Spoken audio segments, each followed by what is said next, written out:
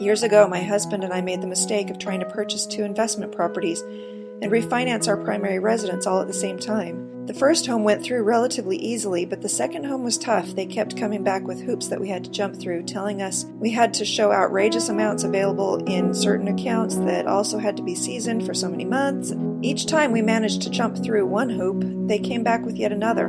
Originally, they only needed to see X amount in the bank for closing costs and 3 months' worth of payments in reserve. Then it turned into something like X times 2. And 6 months in reserves, which eventually stretched to 12 months, plus a letter stating we weren't accruing more liabilities, even though they already knew we were. It finally became impossible to do what they asked. We had done all we could do. Then a simple thought came to mind. We don't have to do everything they're asking. All this would take is for one person in underwriting to simply have a change of heart. Suddenly it all seemed so simple.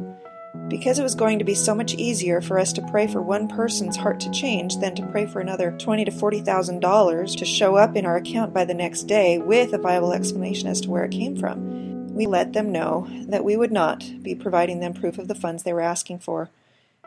The next day our loan officer called and said that they had one simple token request and it would be a done deal. There was no more mention of the large sum of money they had wanted before, and it all finally went through.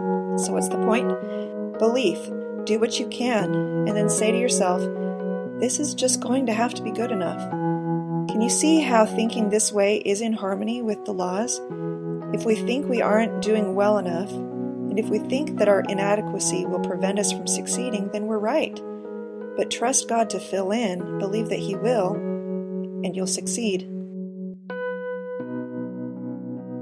This has been A Little Bit of Wisdom with Leslie Householder.